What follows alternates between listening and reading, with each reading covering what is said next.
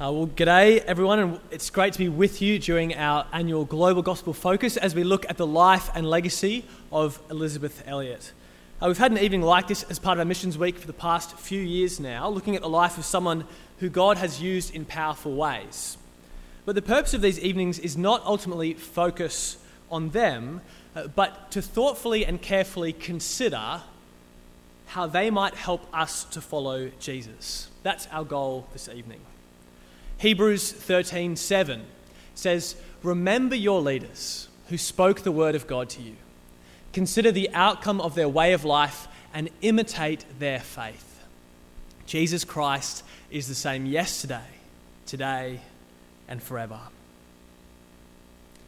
This verse is urging us not only to remember the lives of those who've gone before us, but to carefully consider, doesn't it?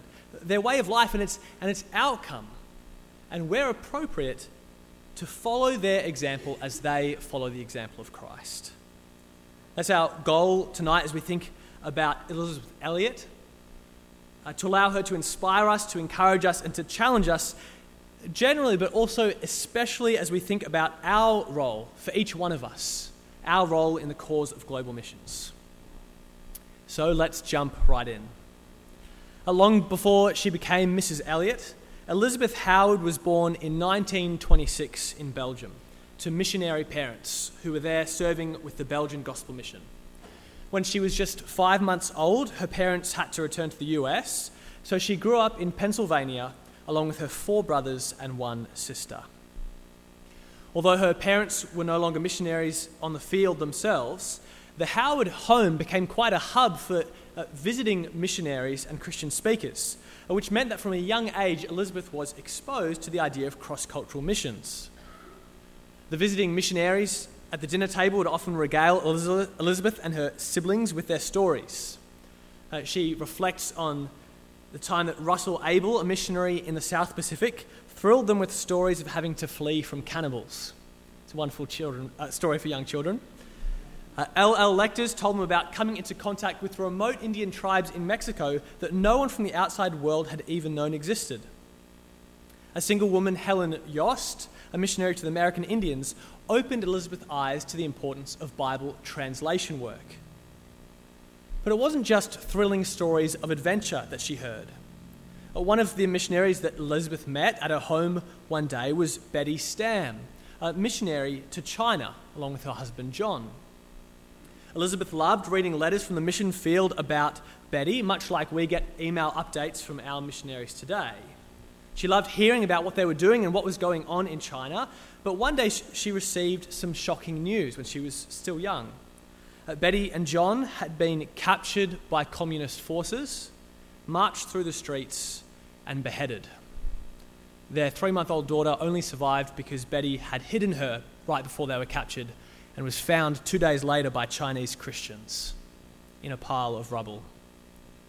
If you receive updates from mission partners in the field today, try to imagine what it would be like if you got an update like that. So from early on, she had a keen awareness of both the highs and lows, if you like, of being a missionary. Both the great need for the people to take the gospel to those who hadn't heard it, but also the very real cost that faced many for doing so. A few years later, a biography of Betty Stam was published, and it had a strong impact on young Elizabeth when she read it. She came across a passage where Betty had written out a prayer.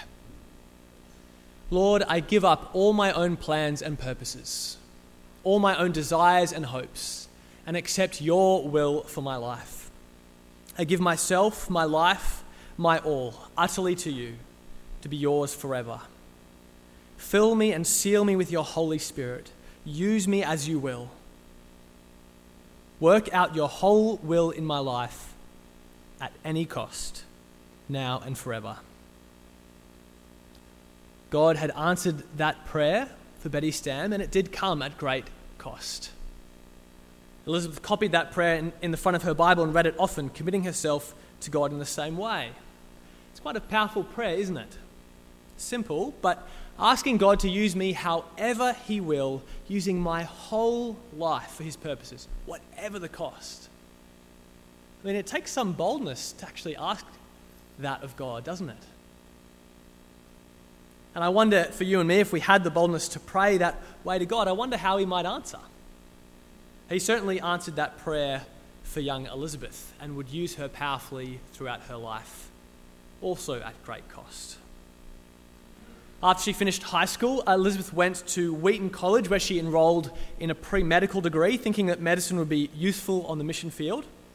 But as time went on, she felt a steady pull towards translation work and wanting to help put the Bible in more languages. And so she switched her major from medicine to Greek. And it was here at Wheaton that Elizabeth first met a young man named Jim Elliot. Jim was a fellow student and head of the Foreign Missions Fellowship, a group of students who were seriously thinking about cross-cultural ministry. And in her final year at Wheaton, the two of them had almost identical class schedules, which was quite rare in a university of that size. They had 4 classes together in one semester: Ancient Greek, Thucydides, Herodotus, and the Septuagint. Quite difficult classes as well. It was quite a full-on semester, and soon they were studying Greek together every night. It actually reminds me a bit of how Alex and I got to know each other in Bible college. But Jim and Elizabeth got along well and discovered they shared a lot in common. Not just Greek, but why were they studying Greek? Well, they shared a passion to see the Bible translated and made accessible to more people. They both had a passion for the spread of the gospel in cross-cultural mission work. But this isn't your typical romance story, because another thing they both had in common is that they were both intending to go to the mission field single. They both come to this conviction independently. Elizabeth, you can find this in her journal, she shares that she got to this conviction based on 1 Corinthians 7, which says, "I would like you to be free from concern. An unmarried man is concerned about the Lord's affairs, how he can please the Lord. But a married man is concerned about the affairs of this world, how he can please his wife, and his interests are divided.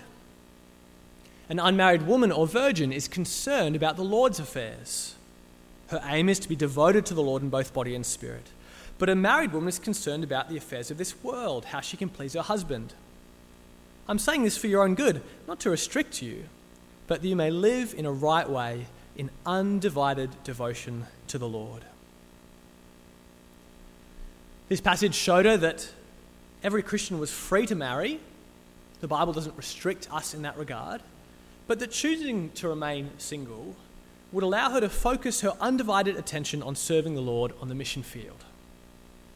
Jim had come to the exact same conviction independently, and for him, Matthew 19 was a key verse. In Matthew 19, Jesus is teaching on marriage, and he mentions those who have renounced marriage because of the kingdom of heaven.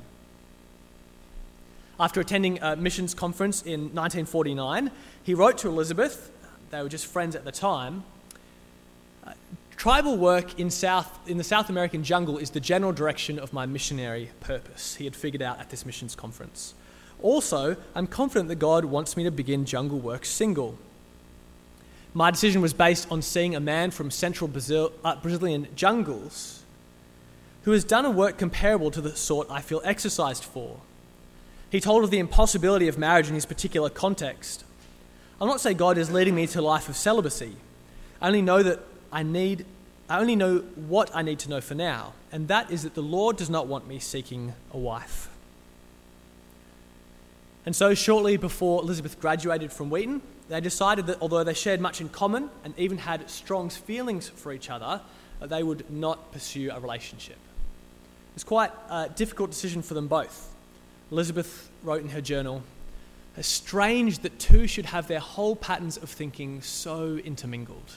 She's saying our whole outlook on life was so similar.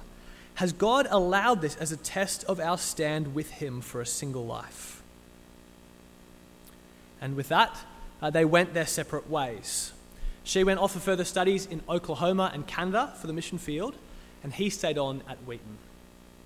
They did decide to keep up regular correspondence by letter, though, to encourage each other because they had such a like-mindedness as they both headed on their separate paths towards the mission field. And for the next 3 years, it was a time of preparation for Elizabeth. After Wheaton, she did postgraduate studies at Prairie Bible Institute, as well as doing intensive linguistics training with Wycliffe, learning how to meet a tribe who only spoke an oral language, they didn't have anything written down, learning how to reduce what they said to a phonetic alphabet to turn it into a script that could be written so that the Bible could then be translated into that language so that the people could then be taught to read so that they could have access to the gospel. So she started to learn those skills. But even after all that, she didn't go straight out to the mission field. Instead, even after she'd graduated, she wanted to stay in North America and do two things. Firstly, she wanted to discern where God might want her. There were opportunities, and certainly great need, to go as a missionary to Africa, to the South Pacific, South America, and other places. And instead of just rushing on a decision, she wanted to discern and think about where best she could be used by God for his purposes. That was the first reason she stayed in North America after graduating. Secondly, she wanted to get experience sharing the gospel at home. And this is a really interesting and I think wise move on her part. She figured there's not much sense trying to share the gospel with remote jungle tribes in Spanish and difficult tribal languages if she hadn't even learned to share the gospel with people in English. There's probably some wisdom to that. So in the summer of 1950, she served with the Canadian Sunday School Mission, working in rural Alberta among poor, uneducated and unevangelized communities. It was hard and often discouraging, which gave a first-hand experience of just how difficult gospel ministry can be. Great preparation for the mission field. And throughout this time, she began to get a clearer picture of where it is that she would go. She began to see, through talking with people from missions agencies and so forth, that there were a comparatively large number of missionaries in Africa at the time, while huge sections of South America were completely unreached. She wrote in her journal, Brazil is the largest unevangelized field in the world. There are Indian tribes far up near the headwaters of the Amazon who have never seen a white face or heard the name of Jesus. How I would love to do some truly pioneer work. In Africa, no mission station is a day's journey from the next. And so she thought about the many tribes who had never heard about Jesus. She started to set her sights on South America.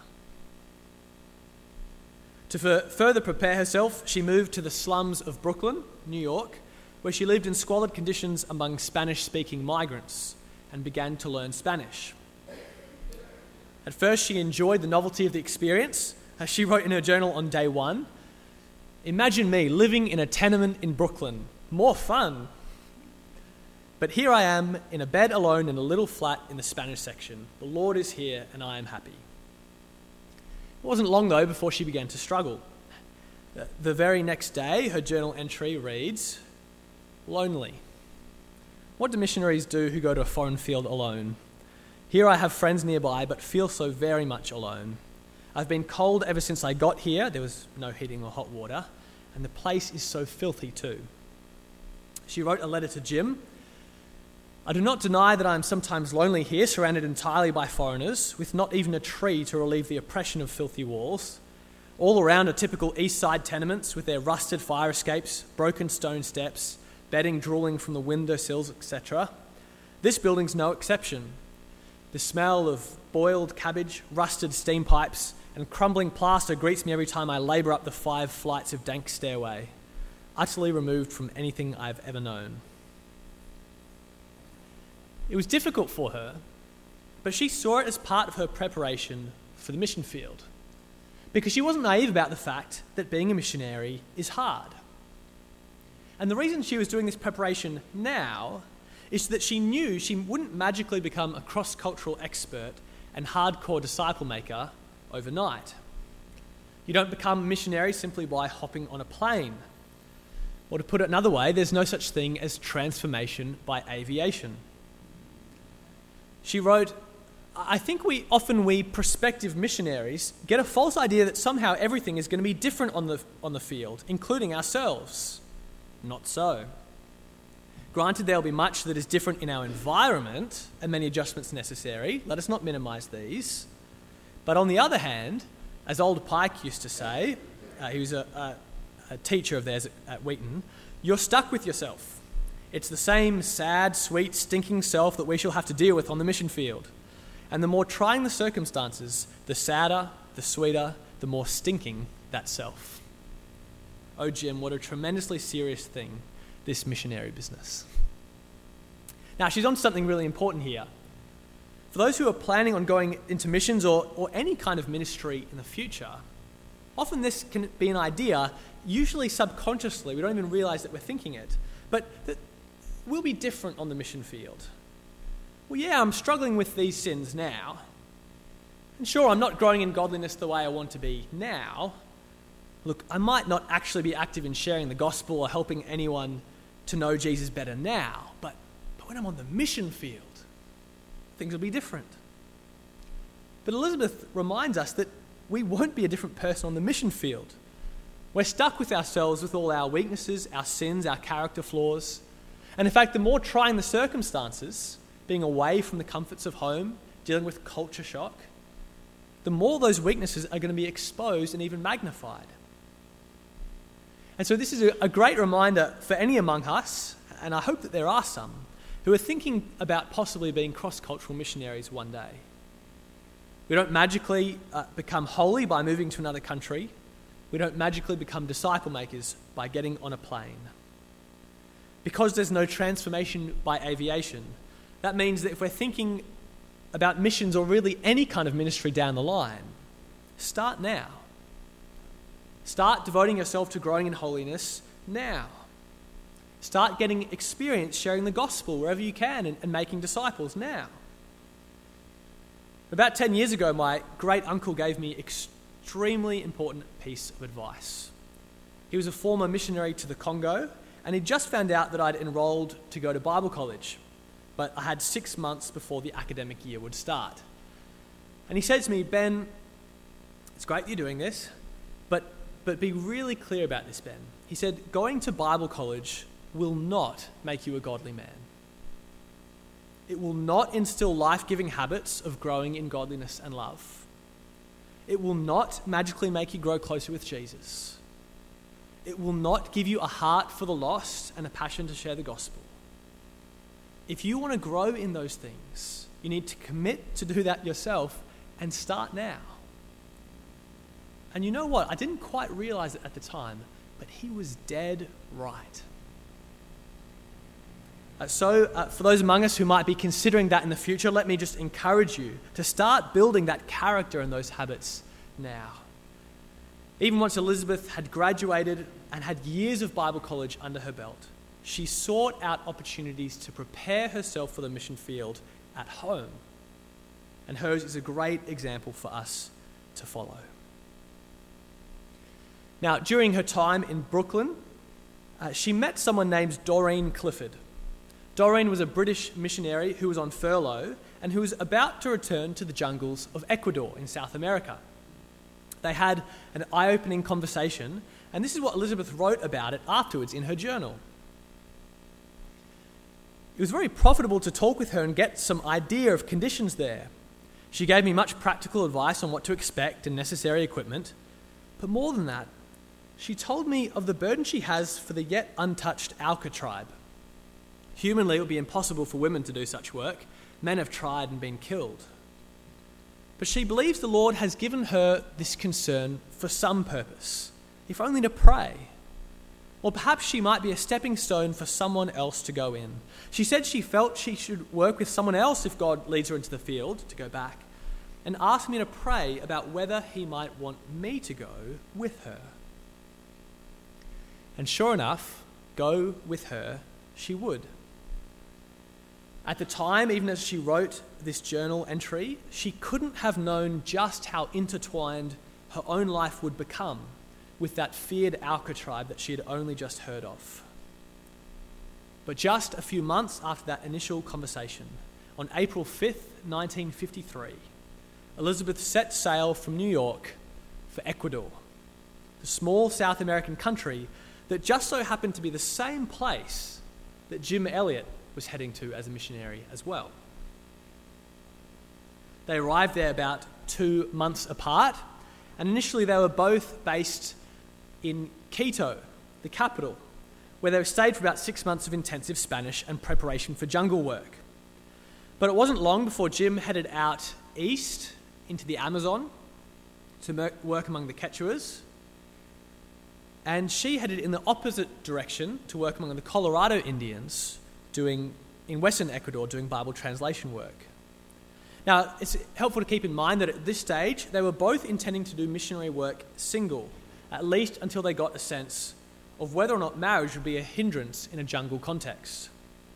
But they still kept up frequent correspondence by letter, and after a few months, in their letters to each other, even though they couldn't see each other, they started talking more and more seriously about the possibility of getting married some point in the future. In August of 1953, however, disaster struck the missionary base called Shandia, where Jim Elliot and his colleagues were stationed. After heavy rains, the river flooded and destroyed all their buildings. The kind of cliff started to cave away metre by metre until the buildings were sucked into the river. Months of hard work was destroyed, and with their base no longer existing, Jim and a few of his missionary colleagues set off on a 3-week scouting expedition on canoes down the rivers, looking for new opportunities for outreach among the Quechua Indians. And during this trip, they met a native man named Atanasio. Atanasio lived in a small clearing called Puyapungu, pretty cool name, with his 2 wives and 15 children, and he asked the men to come live among them and establish a school to teach his children and some of the surrounding children. Now, they'd been on the mission field for a few years now, but this was the first time that they'd received an invitation like this. Normally, you had to work for years to gain the trust and friendship of the locals, but here, right off the bat, was an open invitation. It seemed like too good an invitation to refuse. But there was a problem. Who would go? They needed 2 missionaries to go and establish the school, and Jim was keen, but there was no one to go with him. The other missionaries he was with were needed at the other stations, and he certainly couldn't take Elizabeth with him since they weren't married. So it seemed they were at an impasse. But what were they going to do about this great gospel opportunity? Well, Jim thought about it and he came up with a solution. So he said to Elizabeth, "How soon will you marry me?" And less than 3 weeks later, on October 8th, 1953, they were married. Here's Elizabeth's description of their wedding. "We were married without a fuss at the Registro Civil," that's a civil registrar, in Quito. It was a delightfully simple 10 minutes. A dingy, high-ceilinged room in an antique colonial building, a suitably solemn official who read, in rapid monotone, several pages of Spanish, punctuated here and there by our C. Dr. and Mrs. Tidmarsh, missionary friends, our official witnesses, were the only ones present beside the McCulleys, also their missionary colleagues. We signed our name in an immense ledger, and we were man and wife. No fancy wedding, no white dress, no big guest list, but after more than 5 years of uncertainty about where they stood with each other, and there was a lot of uncertainty, they were together and on the mission field.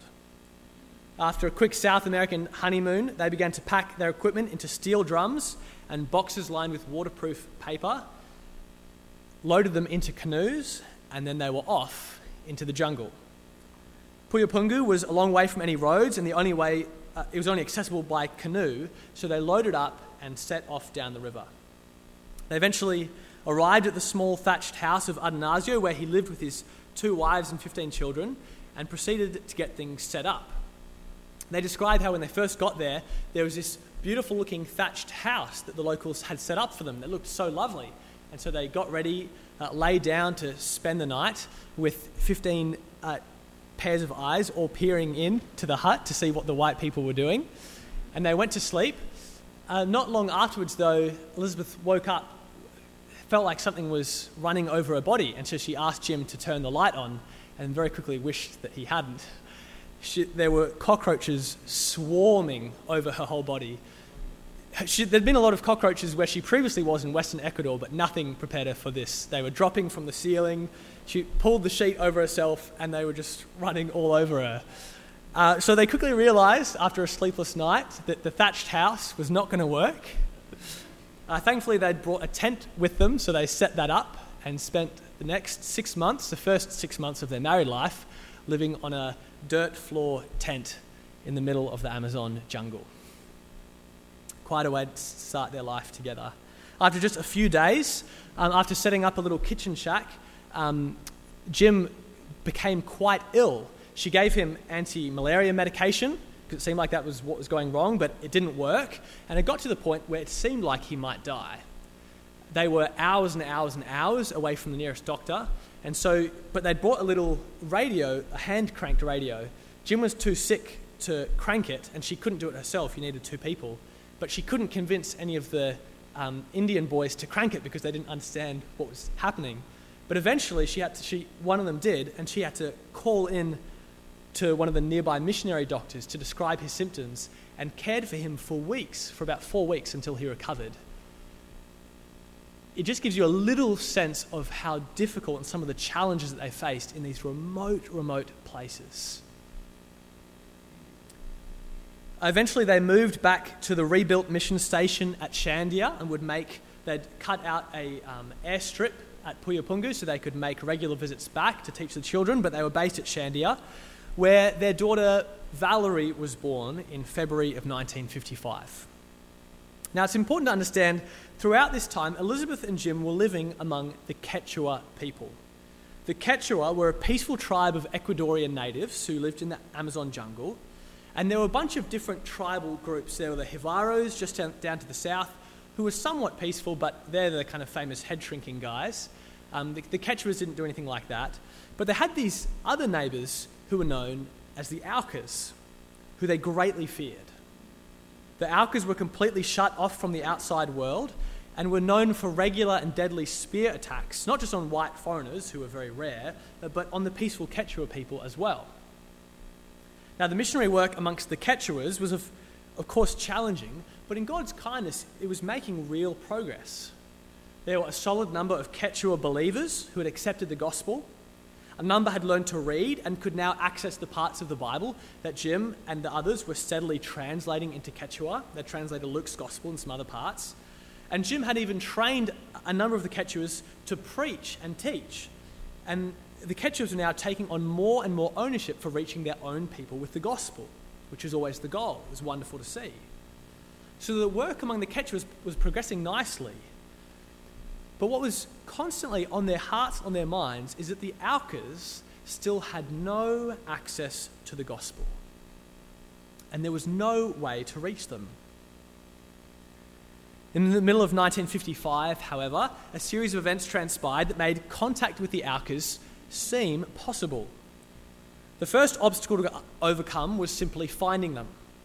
People knew which section of the jungle was Auca territory. They knew that if you go past this river, they lived somewhere back there. But the Quechuas kept miles away from that. And there was no living person who had ever been to an Auca settlement and survived. So they knew that they were somewhere that way, but no one actually knew how to find them. And if you were found by them, you would be dead. So that was quite a big obstacle. Nate Saint, their friend missionary pilot, who kind of flew around to all the different mission stations doing drop-offs, medicine runs, that kind of thing, he'd been flying over those jungles for years and had never spotted an Auca settlement. But then, in September 1955, in the space of just 2 weeks, he spotted not one, but 2 small Auca settlements. So now they at least knew where some of them were. The first obstacle they had somewhat overcome. They at least knew where they were. But the second obstacle was how to communicate with them. The Aucas spoke a language that was completely different to the neighbouring Quechuas, and no one outside the Aucas knew how to speak a word of it. But then, around that same time as these villages were discovered, these settlements rather, they're not really villages, they're just isolated houses, but Jim and Elizabeth Elliot got word of an Auca woman who had fled years earlier, but they'd only just heard about it, who had fled from her tribe named Dayuma. Now, Dayuma's father had been speared to death in one of the many tribal feuds, and she knew that she would soon be killed in the cycle of revenge killings that would follow. The Aucas weren't just violent towards outsiders, there were constant infeuds between them. So she fled and had spent the last few years working on a Quechua plantation. So Jim and Elizabeth visited Dayuma and began to learn from her some of the basic phrases they could use with the Aucas. Biti miti una mupa means, I like you, I want to be your friend. Biti winki punga umpu means, I want to come near you. Oompa loompa, no, I made that one up. I shouldn't joke about that. So they had a few phrases that they could use that if they contacted the Aucas, they could say some things to initiate some kind of friendly contact. But of course, the third obstacle still remained, that even if they could find them, and even if they could say these phrases, no one had ever survived face-to-face contact with Aucas. As soon as you get close enough to say biti miti umba pungu or whatever it was, you're dead. So how are they going to get in contact with these people?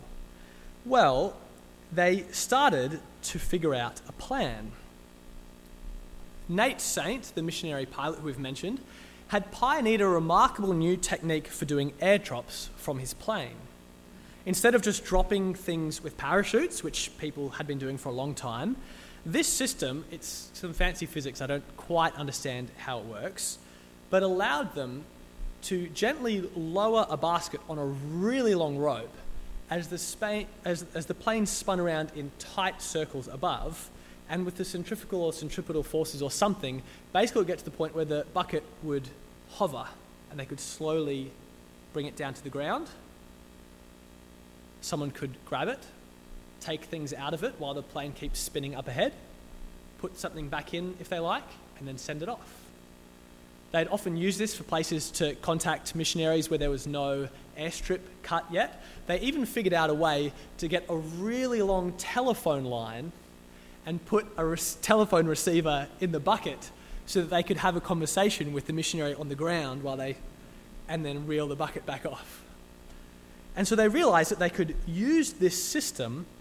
This literally was pioneered by Nate Saint, who used to be an Air Force pilot, but then became a missionary pilot. He figured this system out somehow. So using this method, they started flying over the Auca settlements, giving them gifts, while shouting through a loudspeaker some of the phrases they had learned. We're your friends, we like you. The Aucas were afraid at first. What's this giant, kind of really loud would-be, they called it, that was kind of flying around. But then they soon began to react positively, running out whenever they heard the plane coming and waving and smiling and taking the gifts with delight. The missionaries sent them food, useful things like pots and machetes, which the Aucas loved, even little pictures of themselves so that the Aucas would recognize them when they eventually made face-to-face contact, so that they would associate these missionaries on the ground with those nice people giving us free stuff. On a few trips, the Aucas even began to send gifts back, tying on a basket for missionaries to reel in on the flight home. They were given bright, colourful headdresses. Once when they got back and opened the basket, they found a live parrot, which the Aucas kept as pets. And so what this told them, that it's one thing to drop gifts, but the Aucas were actually not only smiling and waving, but starting to give them gifts back. This was positive, friendly, two-way communication starting to happen. It was remarkable. Operation Auca, as it was called, was well underway, and they were slowly building friendly contact with the Aucas. And after a few months, after much thought, planning, and prayer, they decided it was time to meet the Aucas face to face.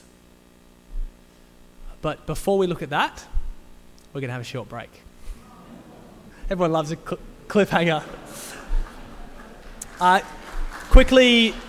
Feel free to please quickly grab some supper. There's some food out there in the hall, and have a chat with someone about something that you've been struck by so far. Ask them, is there something that stood out to you? And we'll resume in 10 minutes, so please do try to be prompt on supper. All right, we're about to get started as a few stragglers join us.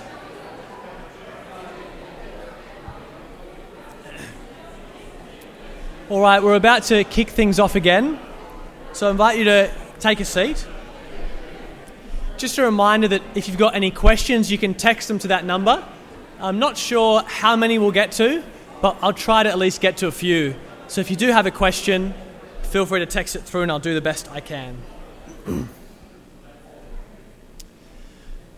Okay, so we've so far seen something of Elisabeth Elliot's early years, her preparation for the mission field, and her first years in Ecuador with Jim among the Quechua Indians. We then saw the commencement of Operation Auca, which involved months of flyovers in Auca territory, exchanging of gifts and friendly interaction. And with all things going well, it got to the point where the 5 missionaries began to plan for their first face-to-face contact with the Aucas. So the next question was how to do it. During their flyovers, Nate Saint had spotted a strip of sand, along the Curaray River in Auca territory that was just a few hours' walk from one of their settlements, which is close. After a few weeks of planning, they had a lot of elaborate systems set up to be really careful about how they did this the best way possible. After lots of planning, they flew in. There's a still that you can find video footage of them flying in the plane, doing a big S-bend and then landing on the sandbank. It's pretty impressive. And they set up camp and then they waited. They figured it would be too dangerous to go into the Auca camps themselves, especially being 5 men, as they were, as it could be interpreted as aggressive. So instead, they set up camp a few hours' walk away. They continued the flyovers with gifts, and over the loudspeaker, they invited them to come visit. And sure enough, after a few days of waiting, 3 Aucas appeared at their camp. They couldn't understand each other, they couldn't speak a word of each other's language, but they spent hours together. There were 3. There was one man, this guy, who they called George, although they later discovered his name was Nankiwi. And there were 2 women, one younger woman and one older woman. They shared food. There's George, or Nankiwi, eating a hamburger, which he quite enjoyed. And then you can see the plane in the background, and in the foreground, a little model plane that they'd made. Quite similar, they painted it the same colour to help kind of demonstrate. And so they would do things like, there's them doing a demonstration for George, and they've got some kind of sticks set up which represent trees, and they fly the plane around and then swoop it in, and then it crashes, and they go, oh no! And then they take the plane away again, and they pretend to cut down the trees with the machetes, and then the plane comes in again, and it lands, and they go, yay! And so they're trying to teach George about building an airstrip, because of course, once they could get the Aucas to do that, and that's what they did in all the settlements they went, and they, instead of having to trek in for hours, they could fly in. So they started to have these wonderful interactions that lasted all day. Then finally, as the day drew to a close, the Aucas left, they walked off and headed for home. The 5 missionaries couldn't believe it. This was the first friendly contact with the Aucas in recorded history. Ever since the time of the conquistadors, centuries earlier, there had been many documented encounters with the Aucas, and all of them had ended with blood. And here was friendly contact with 3 Aucas. It's remarkable. They'd taken pictures and even video during the day, which you've been seeing stills from. And they even wrote about their encounter in their journals. This is what they'd been planning for and praying towards for months. They used the plane's radio to report back home, and indeed Nate Saint and one of the other missionaries would fly back home because they had a little tree house set up to keep them safe from pumas and that kind of thing, and only 3 people could fit in it. So they would fly back each time, and so they'd report to the 5 wives how things were going. So things were going well, but it was still a tense time, and Elizabeth, back at Shandia, looked forward to the daily radio updates that filled them in. This was on January 6th. Then the following day, January 7th, they kept waiting, but there was no Auca visit. But the following day, while Nate Saint was on a scouting trip, he spotted a bunch of Aucas who were walking towards the camp. Awesome, they were going to have their second visit. He excitedly flew back, let the guys know, and also radioed it in back to home base to say, hey, we've got some more coming, they're going to visit us soon. I'll radio back in at 4:30 p.m. and let you know how it went. Elizabeth, as you can imagine, was anxiously waiting for the radio to come in at the scheduled time, but then nothing came through. The next day, they'd still heard nothing, and so early in the morning, the reserve pilot, Johnny Keenan, flew out to see if he could find out what had happened. He could see from the air, he could see the plane on the beach, but it had been stripped of its fabric skin, and there was no sign of the men. He reported this back to the wives, and they spoke to a fellow missionary pilot who insisted that they contact the United States Air Rescue Service in Panama right away. The missing men made international headlines. I was just talking to someone during the break whose relative actually remembers when this news was made public in Australia. And for over a week, they were waiting, not knowing what had happened, praying. Planes hunt 5 feared captured by savages, and other headlines like that. As the international headlines went out, the people poured in. Military personnel, journalists, and other missionaries poured into Ecuador to see what they could do to help, to find these men, to figure out what had happened. Search parties were formed, both by Ecuadorian soldiers and others, and also by groups of local Quechua Indians who heard that their beloved missionary was missing. And so they trundled off into the jungle to see if they could find them. When the search parties reached the strip of sand, they found the empty plane, and over the next few days, they found the bodies of the 5 young missionaries, which had been thrown into the river.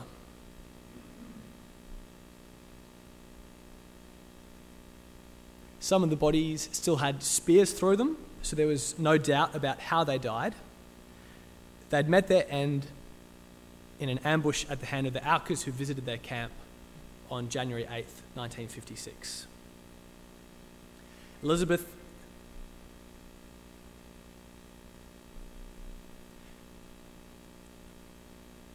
and the other wives were already fearing the worst at this point, but a military officer gathered them together to share all the information they had from the trip and about finding the bodies. Their deaths were a great tragedy. The 5 young men were aged between 27 and 32. They left behind 5 wives,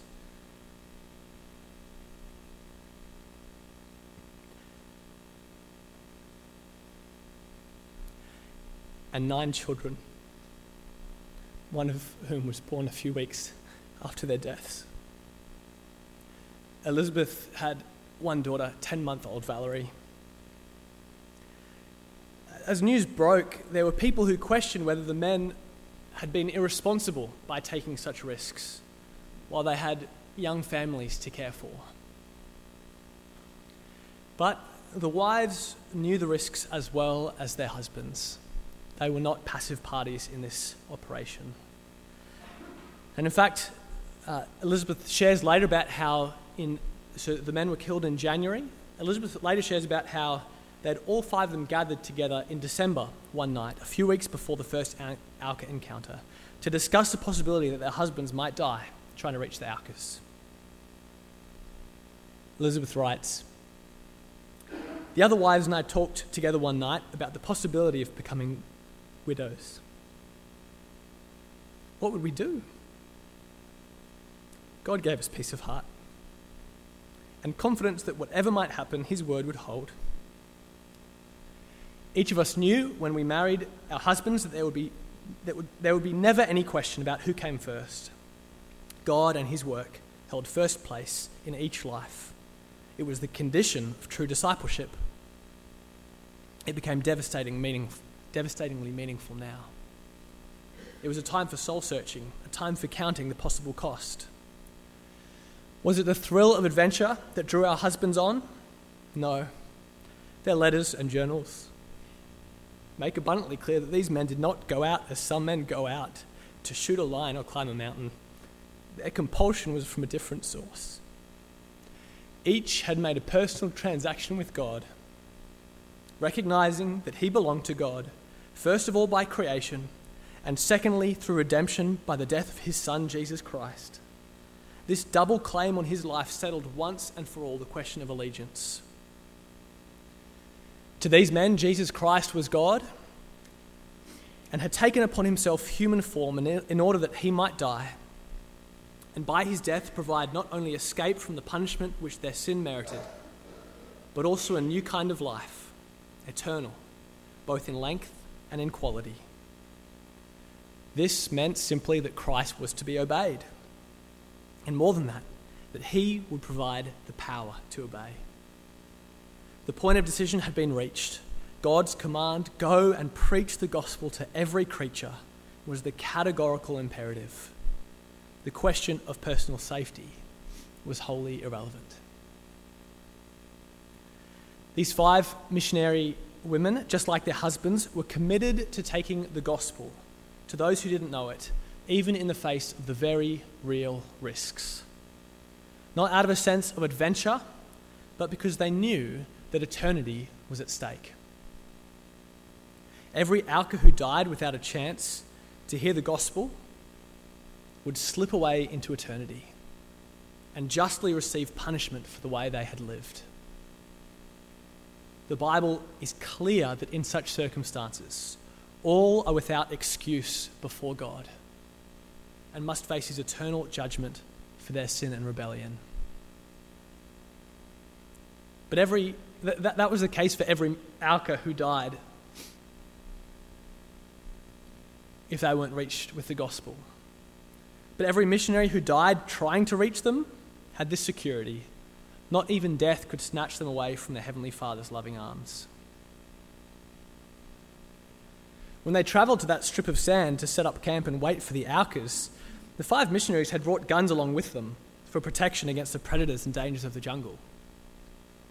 So they were armed when they were attacked by men with wooden spears. They had guns. But they had decided beforehand that no matter what, even if they were attacked by the Aucas, they would not use the guns to fight back or defend themselves. Because if it came down to a question of kill or be killed, the decision was clear. As they put it, we're ready for heaven. The Aucas are not. The deaths of these young men seemed all the more tragic because it seemed to come out of nowhere. I mean, why, after that initial friendly contact, did the Aucas suddenly attack and kill them? For a long time after their deaths, that question remained a mystery, and there was simply no way of knowing. Who could possibly know what the Aucas were thinking, their motivation?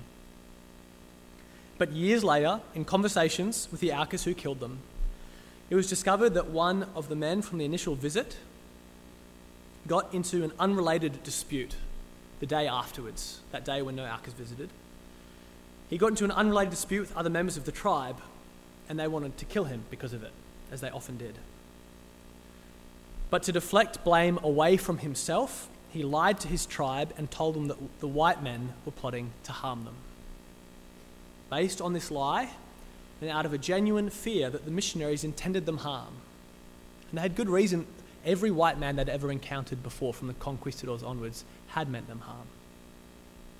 Out of a genuine fear, and to be fair, out of they already lived in a cultural situation where they would kill people for very little. So it didn't take a lot of reason to think, because there isn't a chance that these guys are going to harm us, we should kill them first. It was based on that they decided to go kill the 5 men. Years later, Elizabeth wrote, when she realised this, basically it was fear that led them, the Aucas, to do what they now regard as a mistake. But we know that it was no accident. God performs all things according to the counsel of his own will. The real issues at stake on January 8th, 1956 were very far greater than those which immediately involved 5 young men and their families, or this small tribe of naked savages. Letters from many countries have told of God's dealing with hundreds of men and women through the example of 5 who believed literally that the world and its desires pass away, but whoever does the will of God lives forever. The 5 believed that this world is temporary. They believed that heaven and hell are real, that eternity is a long time. They took Jesus at his word. when he promised that whoever believes in him will live forever, and whoever doesn't will perish. They took Jesus at his word, and they chose to shape their lives around those eternal realities. And as Elizabeth shares, hundreds, if not thousands, have been encouraged and inspired to do the same in their own context because of the example of these 5 men. At the time, the news of their deaths made international headlines, and there were many who saw it as a senseless waste of life. 5 brilliant young men with promising futures, and they did all have very promising futures before they left for the jungle. 5 men with young families who threw it all away for nothing. And you know what? If this world is all there is, then those people are right. It was a senseless waste of life. But if this world is not all there is, if Jesus is right, and this world and its desires pass away, but those who do the will of God live forever, their deaths were not a waste. In 1949, 7 years before the attack, while Jim Elliot was still in college, he wrote the following line in his journal: "He is no fool who gives up what he cannot keep to gain what he cannot lose." You see, we cannot keep the things of this fading world or take them with us into eternity, can we? Our possessions, our very life on this earth, we can't keep it. Your life will be taken away from you one day, whether it's 50 years from now or tomorrow. So why not be willing to give these things up? Our possessions, our money, our time, yes, even our life, to gain things that can never be taken away from us.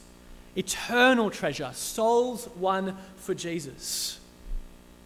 An inheritance and a reward that we cannot lose for all eternity.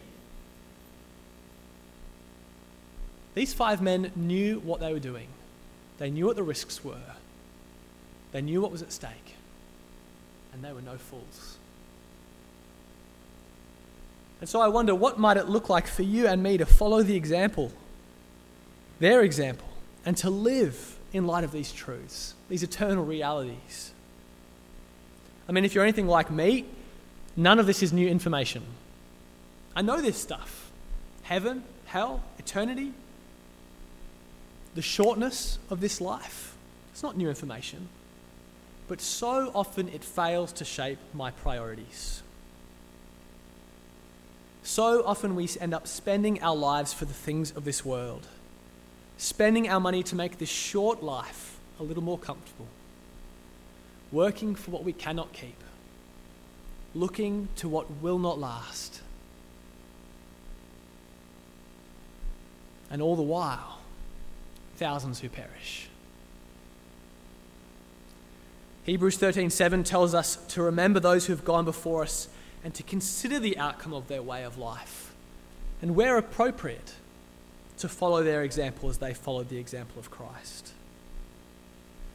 So I wonder, what might it look like for you and for me in our Australian context to set our priorities in light of eternity? The way we spend our money, the way we spend our time, the way we think about our career, our house, where we live, what we teach our children, what we model to them as important. What would it look like for the death and resurrection of Jesus and the eternal realities that flow from it to set the agenda for every part of our lives? You know, part of our goal in hosting these evenings each year is that God would place in some of us a desire and a willingness to offer ourselves up for missionary service. It won't be all of us, it can't be, but it can be some of us. Could it be you? Are you one of the people who God might use to go to those in other cultures who don't yet have access to the gospel in the same way that we do here in Australia? If you think that might be you, if that's even on the radar as a possibility for you, we would love it if you would come chat to me or to your congregational pastor. We'd love to hear from you, even just to pray with you and help you explore what that might look like. And for the rest of us, living in light of eternity is not limited to being on the mission field, is it? We can hold the ropes for those who go. We can be active in the spread of the gospel here at home. We can allow Jesus' death and resurrection to be the driving factor behind how we spend our energy, money, and time. We can strive for wartime simplicity to maximize our ability to be generous. And we can do it knowing that as we give up things in this life that we cannot keep, we gain what we cannot lose. As our Lord Jesus promised, whoever who wants to lose his life, as Jesus said rather, whoever wants to save his life will lose it. But whoever loses his life for me will find it. He means that.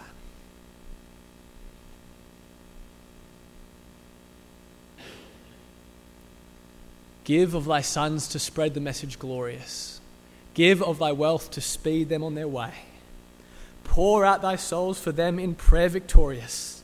And all thou spendest, Jesus will repay.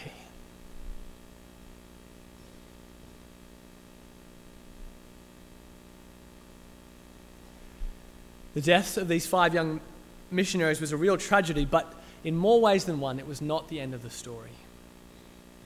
Although Jim was now dead, the 5 wives lived on.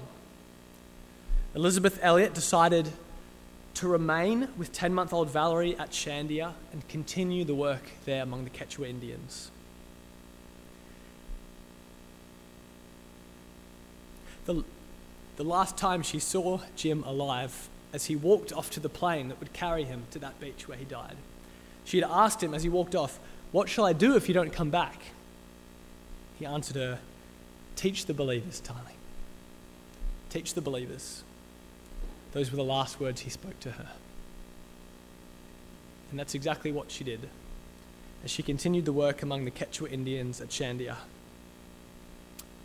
She wrote about that time, "There was much maintenance work to oversee on the station, the clearing of weeds on the airstrip, the planting of pineapples and bananas, the constant work to keep the jungle back from the trails and clearings, the mending of fences and thatched roofs, the finishing of the school building which Jim had started, besides the ordinary work of living without many conveniences." Things like washing your clothes took a very long time in the jungle. "I had a baby to care for, medical work to do among the Indians, a girls' school to teach, the translation of the Quechua scriptures to do, a Bible class in the boys' school to prepare for, and the shepherding of a group of young Quechua Indians." There was lots to do. And so in circumstances more difficult than we can probably imagine, for the next 2 years she continued her work amongst the Quechuas. There was a big part of her that longed to reach the Aucas with the gospel. They still hadn't heard. And she prayed for them regularly. People often thought she would be angry at the Aucas after what had happened, after killing the men who were going so far out of the way for their good. People often thought she would be angry, but the opposite was true. She often found herself explaining, "The fact that Jesus Christ died for all makes me interested in the salvation of all. But the fact that Jim loved and died for the Aucas intensifies my love for them." She longed to reach the Aucas with the gospel, but she knew it would take some kind of miracle. And 2 years went by, and there was no other opening or opportunity that would seem to indicate there would be some open door for that work to be possible. But then in November 1957, almost 2 years after Jim's death, Elizabeth heard news that made her heart jump. 2 Auca women had just walked out of the jungle and had come to a Quechua village just a few hours' walk from where she was. She packed a few things in her bag and set off immediately on foot. When she arrived, she found the 2 Auca women who had been dressed by the Quechuas, and had now been staying among them for a day or so, and she instantly recognized one of them from the photos from the beach. The film was later recovered. That's how we have access to the photos from that first friendly visit. And she recognized that one of the two women was the older woman who had met Jim 2 years earlier at the beach, at that first friendly encounter. Now, due to the language barrier, no one had any idea why the Auca women had come or how long they would stay. And the Quechuas were extremely worried. For generations, they had feared the Aucas. Everyone knew someone who had been killed by them. At one point, the Auca women began to sing, and after the chanting had continued for a while, someone cried out, "She's casting a spell." Someone else shouted, "They're signaling for the men to ambush us." It was a tense couple of days, and the Quechua men slept with their guns by their sides and posted guards throughout the night. But as the days went by, everyone started to calm down a little bit, and it seemed like the Auca women weren't going anywhere. About a week later, Elizabeth and Valerie were bathing in the river with the two Auca women when they heard a shout from across the river. "Aucas! They've attacked!"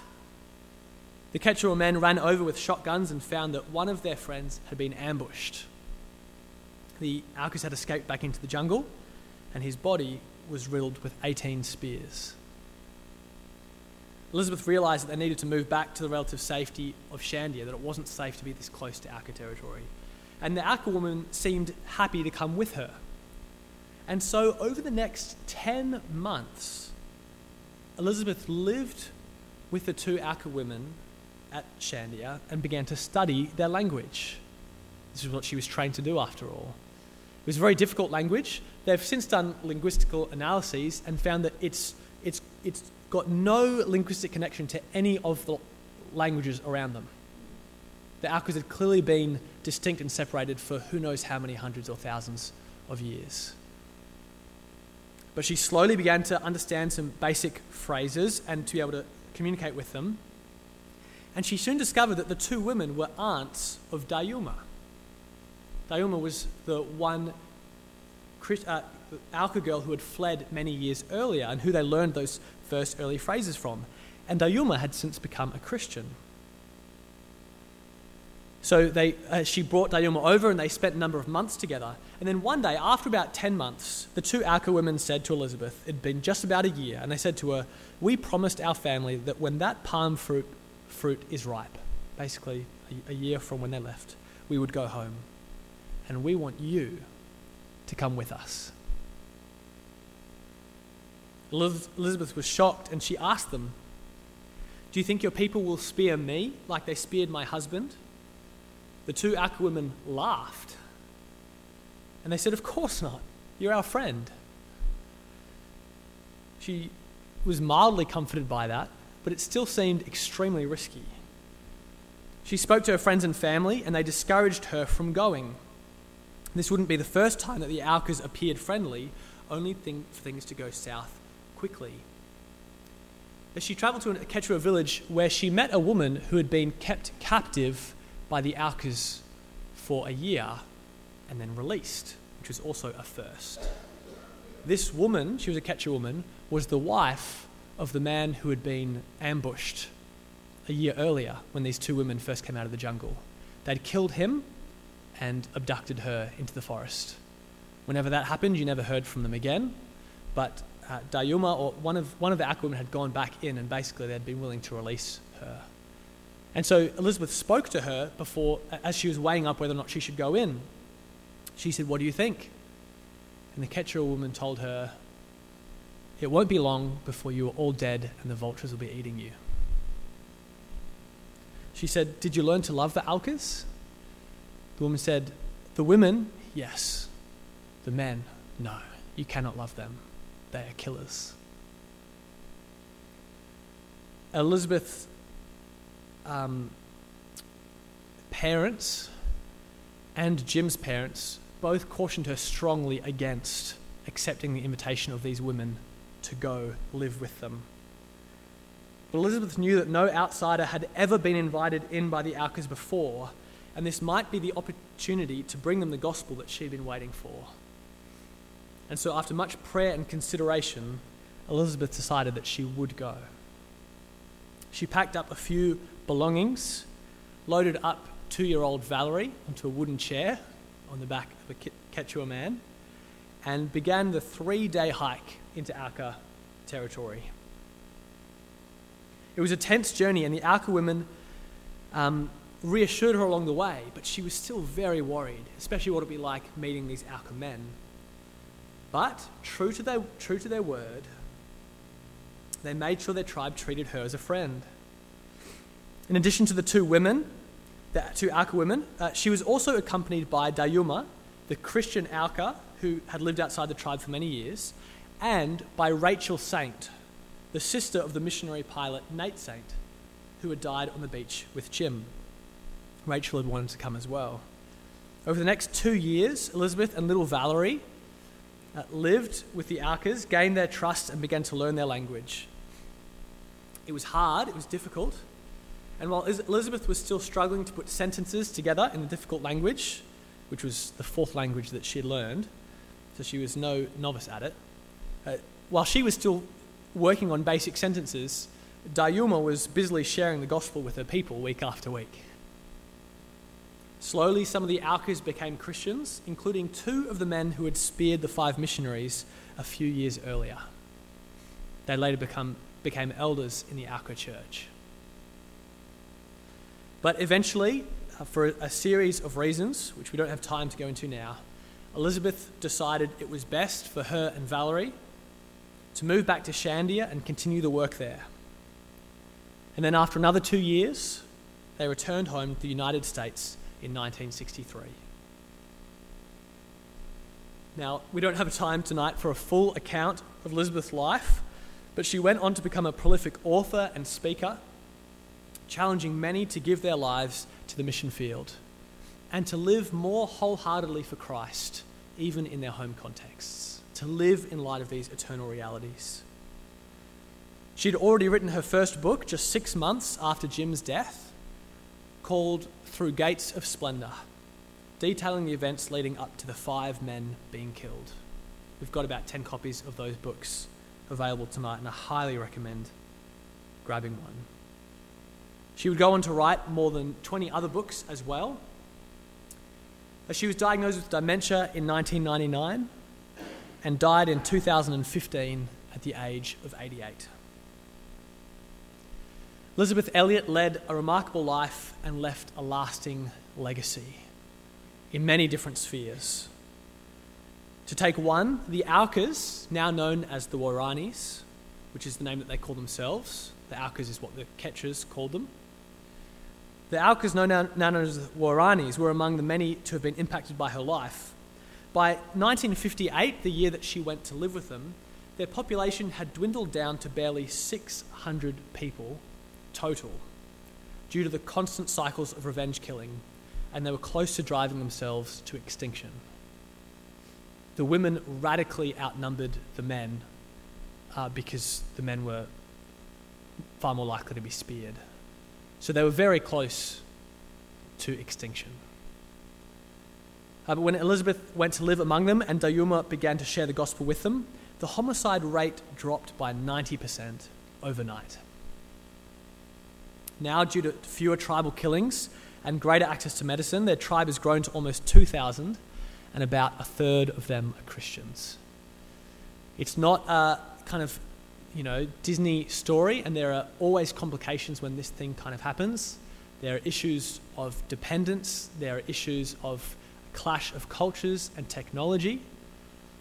So let's not make the mistake this is all some perfect rosy picture.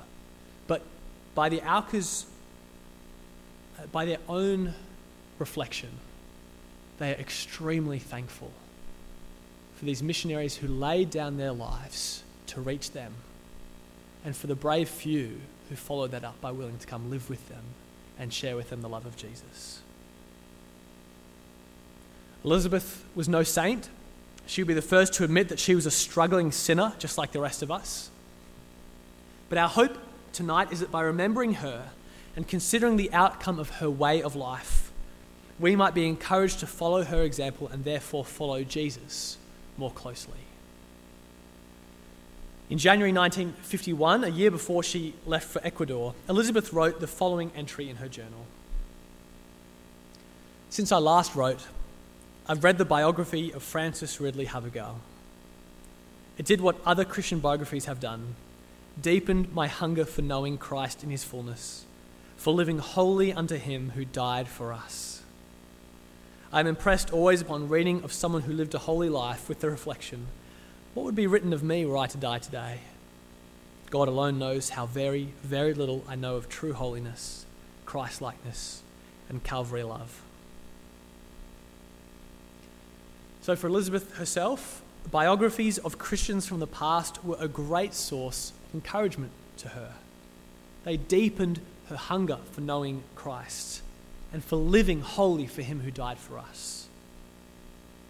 And so to close tonight, let me commend to you the habit of reading Christian biography. I've given you a fish tonight, but there are many others out there that you can access yourself by digging into this rich resource of Christian biographies.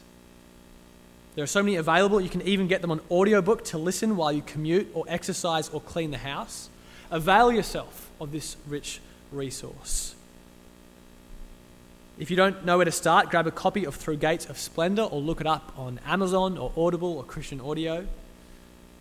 And I guarantee that you'll be encouraged and inspired and challenged. They will deepen your hunger for knowing Christ in his fullness and for living wholly for him who died for us. We're going to open up for questions in a little moment, but first, let's pray.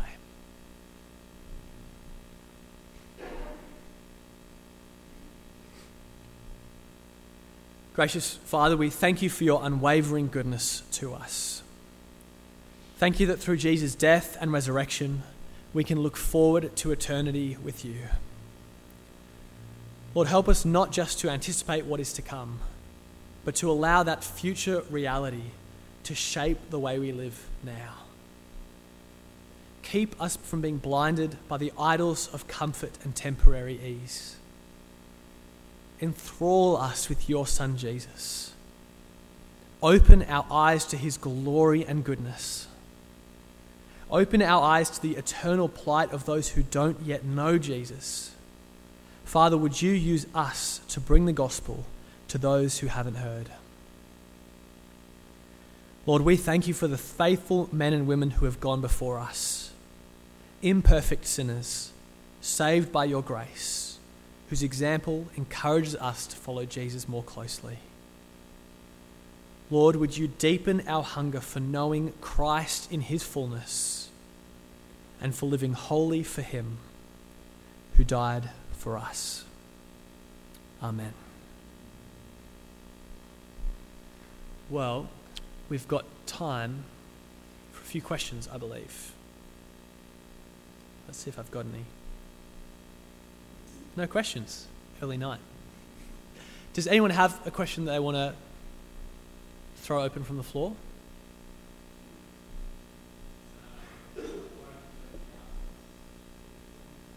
The short version of why she left the Aucas was that her and Rachel had some disagreements about the best way to go about missionary work. So that was a bit unfortunate. There was also the case of Valerie got to the age of, I think, 6, and she started to realise that for her education and health and that kind of thing, compared to like living with the Quechua Indians was primitive, living with the Aucas was much more difficult. Yeah, that's the short version.